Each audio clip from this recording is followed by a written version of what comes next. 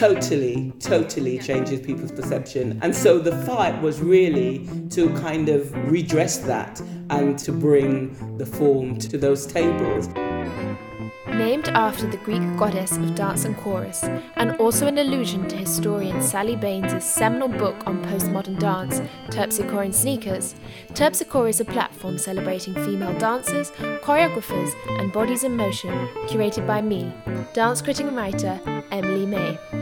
Posting information, images, and videos of female dance pioneers, both past and present, on a daily basis on our Instagram account, Terpsichore has now started its very own podcast, where I will be interviewing leading women from the dance industry about their lives, careers, and the female artists that have inspired them. I'm delighted to welcome Beverly Glean MBE to the podcast, who has been championing African and Caribbean dance in the United Kingdom for over 20 years.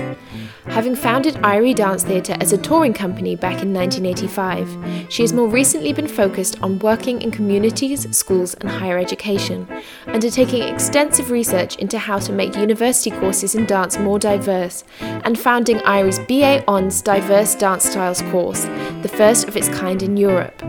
I couldn't wait to talk to her about everything she's achieved and what she thinks is still to be done for African and Caribbean dance in the UK. Well, hi Beverly, thank you so much for joining us today on the Terpsichore podcast. How are you doing?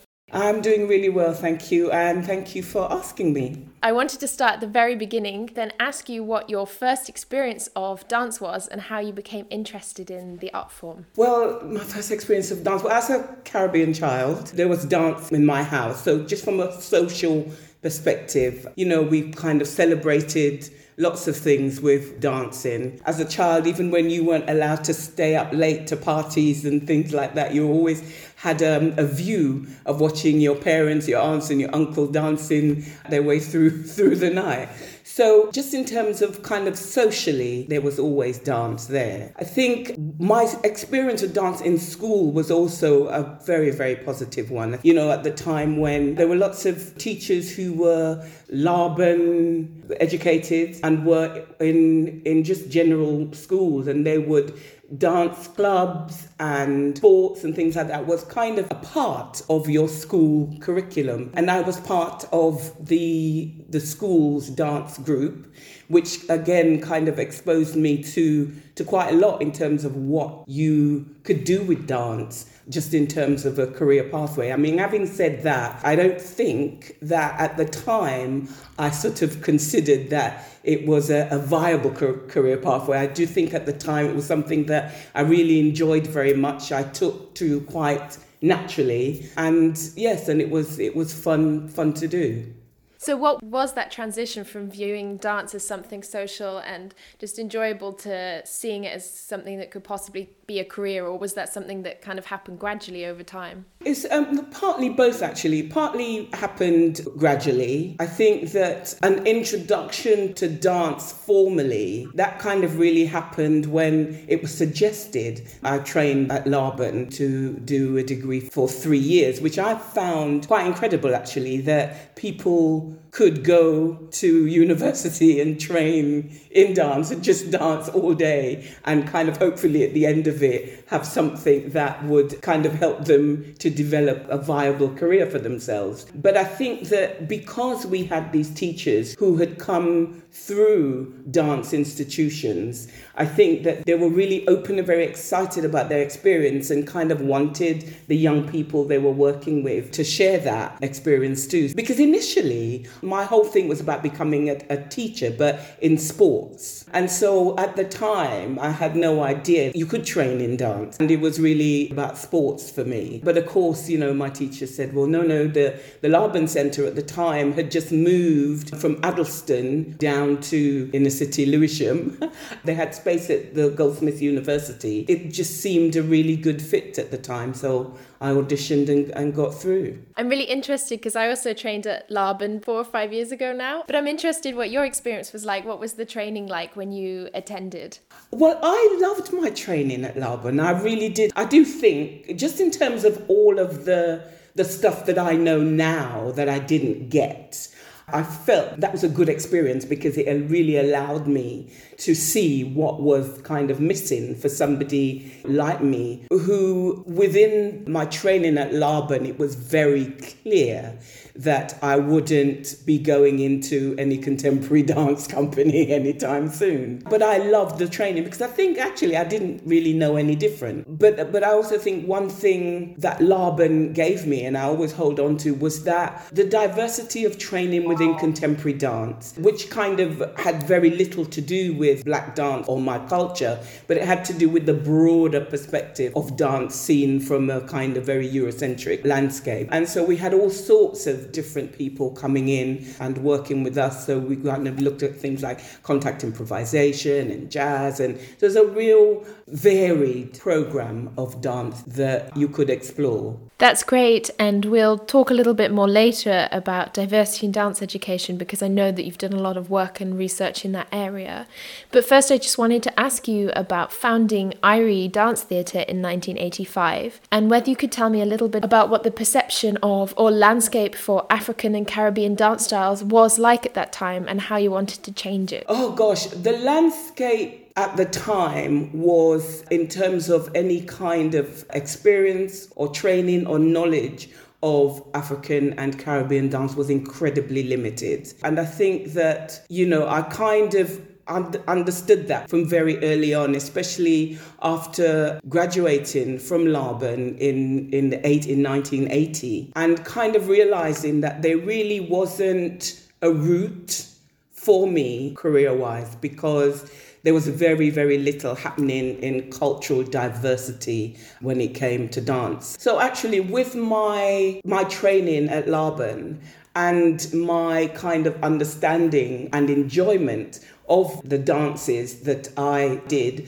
and of course music had a huge part to do with that, I could actually take the best of both things and kind of fuse them together and deliver community dance classes, which I framed as African and Caribbean dance, and actually at the time knowing very little formally about those forms. You mentioned this idea of fusing, and I read in another interview that you did about you being a pioneer in what is now known as fusion choreography. And I was wondering, what is it you find interesting about bringing together different elements of dances to create something new? And how do you go about it? If you're choreographing, for example, what's the choreographic process when drawing from different languages? I mean, it's lovely to hear that I'm seen as a pioneer. I think that's sort of kind of always reserved for people that have made an enormous impact, or if somebody after they've died.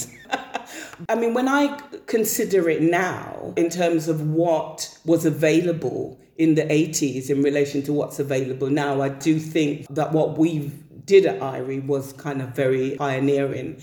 I think for me, in terms of fusion, very early on, after I'd been to Jamaica and Cuba and Africa, to looking at those dance forms and undertaking training, I really realized that there was so much to offer in terms of the forms, and there were so many of our community in the UK, but actually they had no access to any of these forms, certainly not in its kind of historical context or its context within a viable art form. And so that was kind of really interesting to me. And also the fact that from a very social perspective, we had so much to tell in terms of our story and the diversity of our movement language. And so I really wanted to look at how we could start to fuse our voices in that way. I think that the forms at the time, I think even people that were practicing within Black dance had no idea that the form could be used in that way. And I think after having to invite people from Africa and the Caribbean to the UK to support what it was we're trying to do in terms of exposing the style and the language, I think very slowly, the 80s leading up to now, there were kind of, small changes that were happening. I wanted to ask if you could maybe describe some of the qualities and attributes or features of the African and Caribbean dance styles you work with, what the differences are, but also maybe some similarities with the Western contemporary forms, because I think it's quite interesting. As humans, we're all very ready to want to compartmentalize, but at the end of the day, we're all moving our bodies. Yeah, I mean, I think just in terms of the similarities, I think you kind of really have to look at things like performance quality. You have to look at how has the dance, is it communicating something to your audience, the value of it, the artistic element of the work. And I think those things, I think as an artist, you kind of strive for across the board.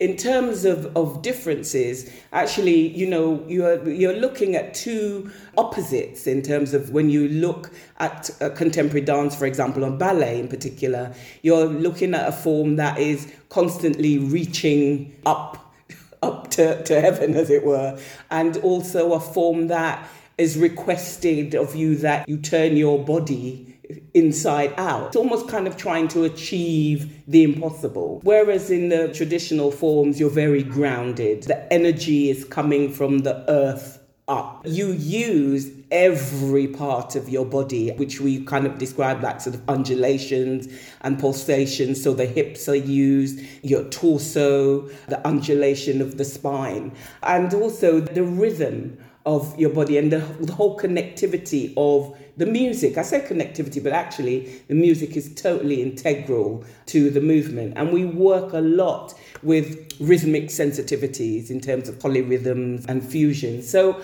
while there are very noticeable differences, I think the similarities really are just about kind of sharing the passion to want to be able to communicate artistically, socially, and really bring in your audience to dance, no matter where it sits on the landscape.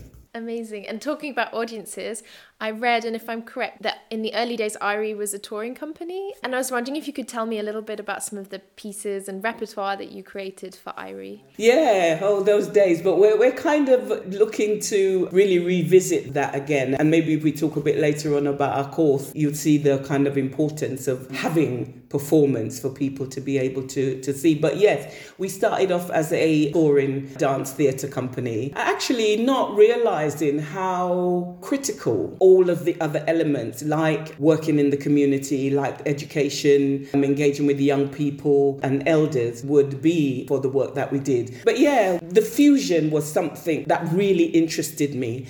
I think as well because the dancers we could engage to be in our companies, you have to understand at the time, actually there was no training for them in African or Caribbean dance styles. So in a way, a lot of these dancers came to us because they shared the same vision, if you like, of being able to use their cultural experiences to perform. So I think it was really important to create work that said something to the group of people you were working with, and that if you were taking it to a particular community, you knew and understood that they would be able to recognize themselves in the work that you were doing. So initially, I mean, the basis of our work was very Caribbean, still is orientated, but we kind of understand without Africa, there'd be no Caribbean. So we kind of look at how the two is fused together. But the work was very much focused around traditional Caribbean folk dances. And of course, a lot of those folk forms in terms of the music and the movement had been influenced by the more contemporary music like ska and reggae and raga. So all the styles that the young people in particular would recognize because it just made that part of their cultural framework.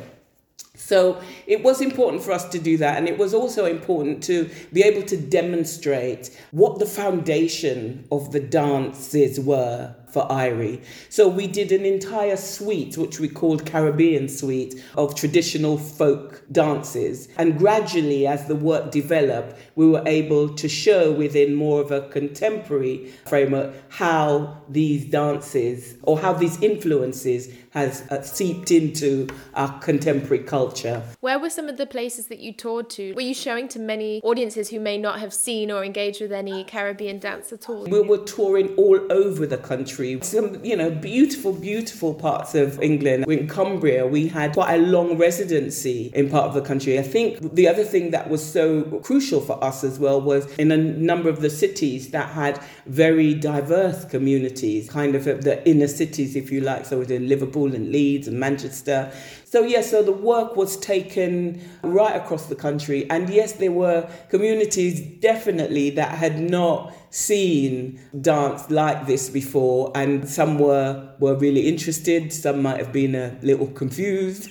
But what we knew was that we were educating and giving communities who wouldn't normally have an opportunity to participate in something like that access to learn something new and diverse about the country they were living in. And of course, to our predominantly black communities, a lot of young people in inner cities, we were bringing something to them, like a positivity about themselves that they too had never seen before, or even believed that something like that, a pathway like that, was possible to be able to dance and communicate artistically in that way. Because lately you've worked more and focused on work in schools and the community around London. Was realising that through performance that you could give this to people, was that a reason that you transitioned into more education? Totally the reason, because, what we discovered, and I say we discovered, but actually the audiences we were working with were asking it, in some cases demanding that we, apart from the performance, we were able to go into their schools or into their community spaces so that the young people or members of the community were able to engage on a more personal level. So, they weren't just sitting in a proscenium arch watching what was going on stage, but they could really engage with us as a performance company. So it wasn't only about the performance, but we could talk about the work that we were doing, and they could actively get to listen to the drums and learn some of the repertory and just engage in a really hands-on way. I think that for schools in particular, especially schools that had arts within the curriculum, dance in particular, and had a high population of young black kids, I think, again, for them, they found that as something that would be really beneficial and really engaging. Because, again, it was about kind of confidence building and allowing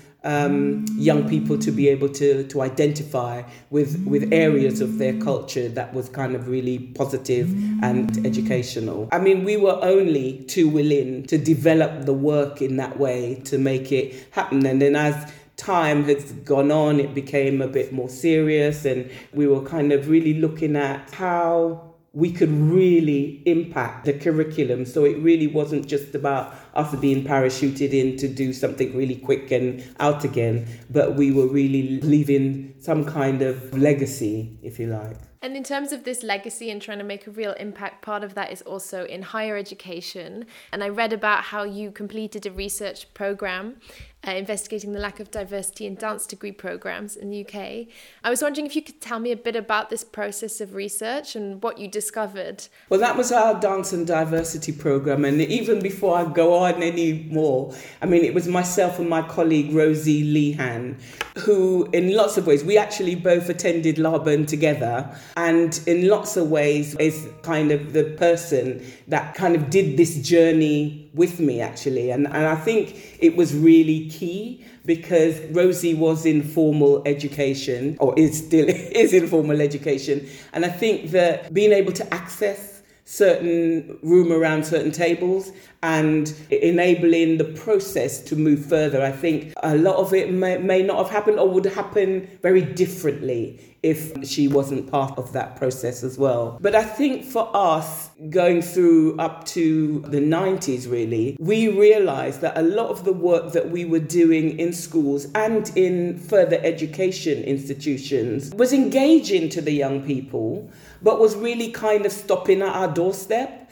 and it really wasn't going any further. For example, we had a residency in a further education college that Rosie was teaching at City and Islington College, preparing young people who were studying dance to go on to higher education. A lot of the issues, the concerns we were getting from them when they'd sort of come back to visit was that because of the training they'd had with us, when they went on to higher education, they were quite keen to continue along those lines. So they were to bring into their studies elements of African and Caribbean dance fusion that actually their tutors, the universities, were not familiar with. So therefore they were discouraged from kind of moving on any further with their training. And that was a real frustration for them, and actually became a real frustration for us too. And so it was kind of critical because we knew that we didn't have the weight behind us simply to go and say, oh, well, I'm Beverly Green from Maori Dance Theatre and we kind of want to address your issues around diversity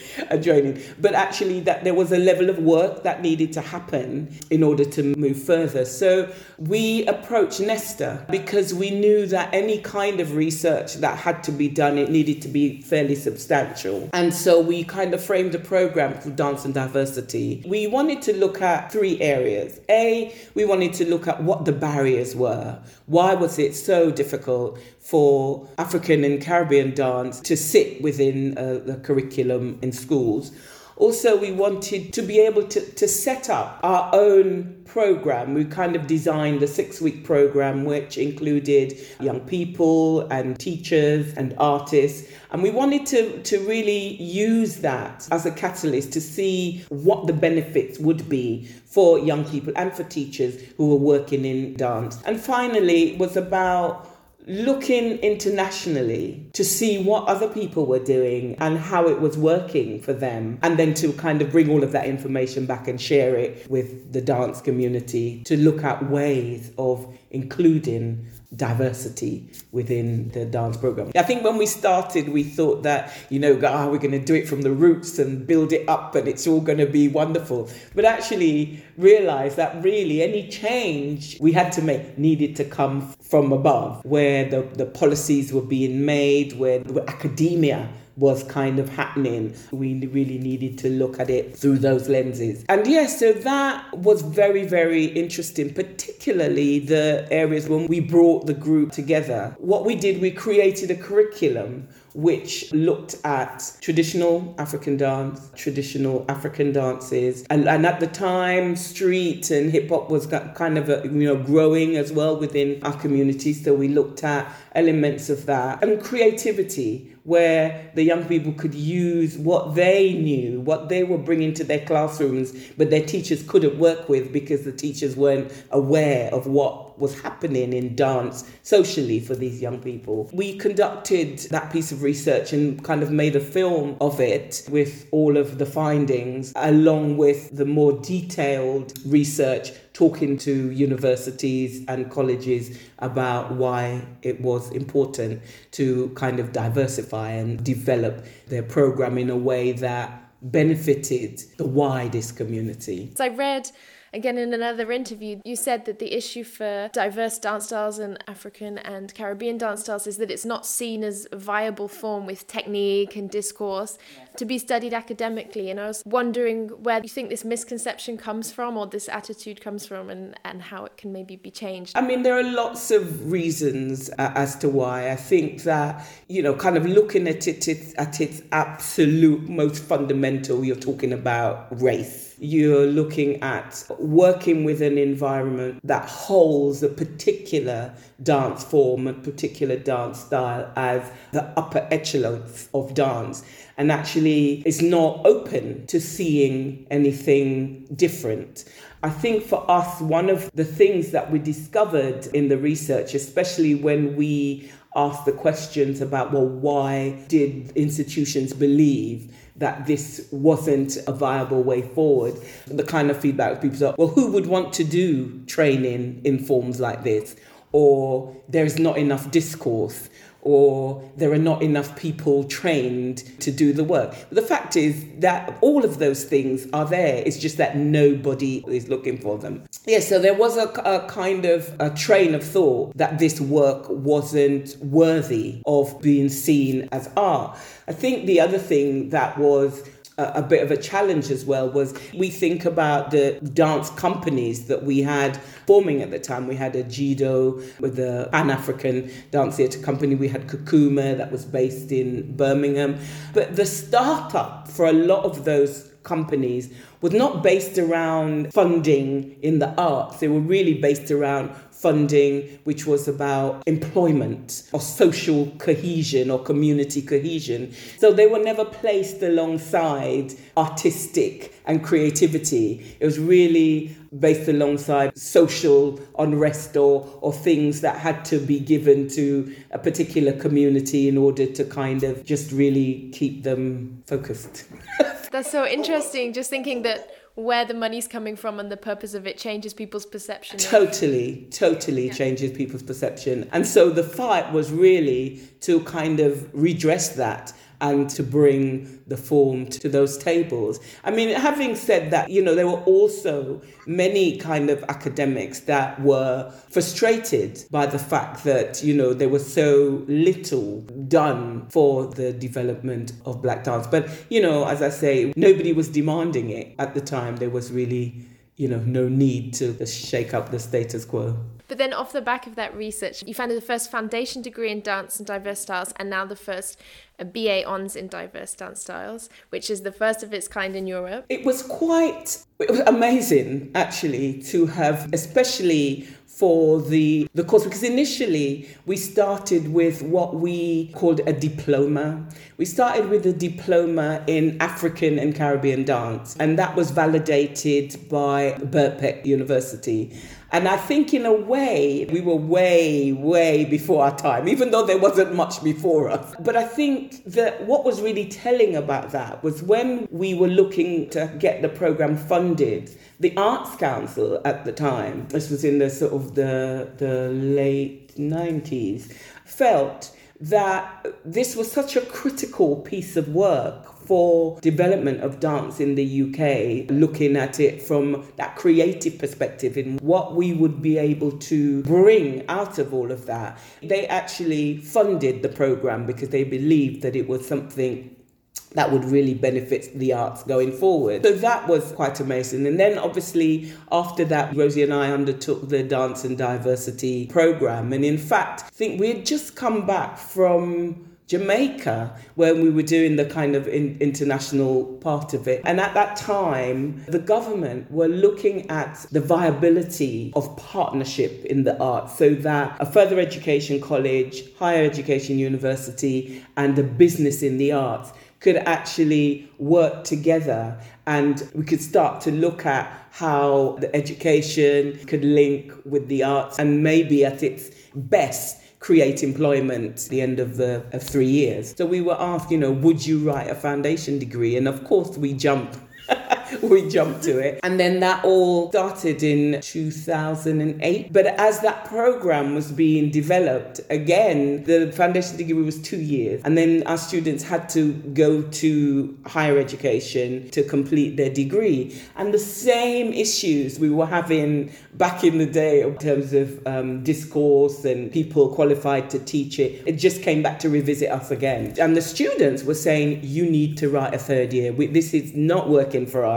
You need to write that third year. So then we approached a number of universities who was really keen to sort of develop the diversity within their program. And we were very lucky in that we put it out there and the response back was quite incredible. And we were left in this position where we then had to think about, oh my God, who should we go with? And in the end, we worked with the University of Roehampton. It's been a great, great partnership. And so the BA course was born. Again, that started in 2018. So we're kind of at our third year in, and more, we're getting more people inquiring and interested in the course. So sort of slowly we're beginning to make an impact. And I was wondering if you could tell me a bit about how it differs from other dance degree programs in the UK, or maybe what an outline of the curriculum is. What does an average day training look like? The degree presents traditional African dance, Caribbean folk dance, contemporary dance, and hip hop equally. So you get to study the dance techniques, also choreography and performance, which are all supported as part of the cultural context, the theory of each style. Every day is slightly different for each year. So for example, in year one, gives a solid foundation, so you get to understand the demands of the training, both in African and Caribbean dance classes. We have live drummers. So it's a case of trying to make the sessions as authentic as possible, even though it's being delivered here in the UK. In addition, there are ballet classes and Pilates, and we cover information on health, fitness and injury prevention in much the same way that sort of any dance course would when you're looking to inform potential dancers about kind of making sure that they are able to stay healthy through their career. In year two, we actually build on that foundation where repertory is introduced. So then we start to look at companies and individual artists. So for example, we would look, say, maybe at the National Dance Theatre of Jamaica or Gregory Makoma. And then we kind of introduce that site-specific work. So it's kind of about introducing them to the fact that dance doesn't always have to be on a proscenium arch, that dance can happen in lots of different non-conventional spaces. For us in year three, we really focus on employment because we want them to be able to kind of start to plot a route at that time, just in terms of where it is they believe their skills and talents lie. So in year three, we look at three particular pathways, which is performance, education, and arts management. The students, they are asked to develop an online portfolio alongside creating an independent project, which is something that has meaning to them. In year three, we also invite the sector in, so they're able to work with and engage with and listen to people that are out there in the sector. And so also the students are encouraged to attend networking events. For example, we're partnered with the Regeneration International Conference with One Dance UK, and the students often either volunteer or we encourage them to attend the conference, and that way they can start to look more globally at what's happening in dance and really get a sense of how their training is able to benefit them. So it's a pretty, exciting course. It's a pretty full-on course as well, and we're just at the beginning. And you mentioned at the beginning when we started talking about the touring company that you were looking to maybe revisit this. Is this because you're now having people come through this BA program and then looking for places that they can use these skills and knowledge that they've developed? Absolutely. I think the face of Black dance, dance of the African diaspora, African people's dance, however one might choose to describe the form, has really changed quite dramatically over the years. And we have very few companies that actually, if any, companies left from that time that are kind of practicing the form. I think what we have discovered is that, the forms are developing and they kind of develop in very different ways. But what we don't have, and in a way, I don't think that's something that's sort of particular to African and Caribbean dance forms, because I just think the dance landscape has changed. However, when you're kind of bottom of the chain for the sector, it does have a really dangerous impact. If you are then developing education programs, if you're challenging the training, if you're challenging academia, and then there is nothing tangible, if you like, apart from you kind of get a degree at the end of it, but there is nothing to show at the end of all of this, this is what you kind of might end up with. There is space for you to be part of a performance company, or to be delivering part of an education program, or for you to be part of a touring administrative team. I think it's going to be critical. That's got to be our next mission, really, to revisit a performance company so that there is a route, there is an end to what students or people training within the form might move on to. Obviously, there are still so many challenges, but is there anyone else or any other practitioners out there that you really admire or that are causing positive shifts in terms of spreading African and Caribbean dance styles? I think there are people like Alexandra Soutan, who has now become, I think it's one of the directors of the Germaine Cogni School in Senegal. And she's doing some great work with institutions in the UK as well. We have Vicky Abukwe, who is doing stuff for her piece, The Head Wrap Diaries. But then there are lots of individuals as well that are working in education that are sort of bringing the form to the front. There is a push for the arts and creativity, for people working in the form to be funded to be able to create work. The other thing that's sort of happening alongside that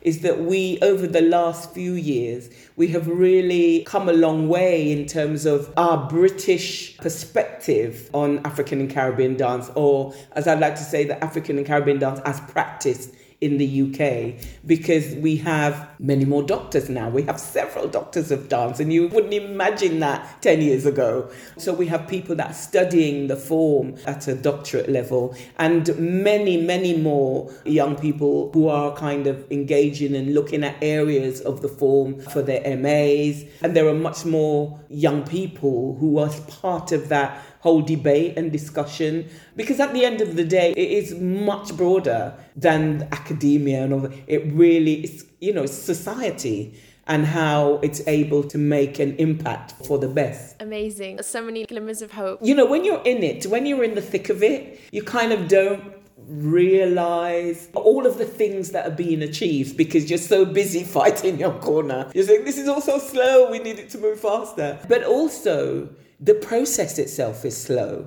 How long does it take to do a doctorate, for goodness sake? So I just think things are happening, and naturally not fast enough as I'd like it to, but, things are happening. They may be happening slightly differently, because I do think the academic element of it has stepped up now, while the creativity and the artistic stuff has been dumbed down in a way because of shortage of funding and all the rest of it. But I think it will come around, because it has to. Amazing. Well, Beverly, I have one last question for you, which I ask everybody on the podcast, which is because Terpsichore is focusing on leading women from the dance industry. If you could meet and talk to any female dance practitioner from history, dead or alive, who might it be and why? Well, for me, it would have to be Pearl Primus, because I see a lot of what I am doing in what she was pushing for in the sort of 30s, 40s and so on. She was dubbed the grandmother of African American dance. And I think that kind of the basis of her work was enabling people to see African dance as a viable art form and to take it seriously and to understand the very positive impact it could bring to society and to our communities. So yes, it would have to be Pearl. And I think if you kind of had to ask her, if I was able to be sitting at a table with her, I'd want to say, because for me, there is the frustration because you're in it. I'd probably want to ask her, how we doing? I'd want her to kind of have a look at where we're at and just say, that, you're doing okay. Well, amazing. Thank you so much, Beverly. That was an amazing chat. No problem at all. Thank you again for asking me. I hope you enjoyed the 5th episode of the Terpsichore podcast with the amazing Beverly Glean. If you would like to find out more about Beverly's work or the BA ONS Diverse Dance Styles course, head over to the Irie Dance Theatre website, www.iriedancetheatre.org. If you've enjoyed this episode, I'd be so grateful if you could subscribe and leave us a rating and review, as it helps other people to find us. You can also follow Terpsichore Mag on Instagram, or sign up to our newsletter via our website, www.terpsichore-mag.com. Thanks so much again for listening to the Terpsichore podcast with me, Emily May.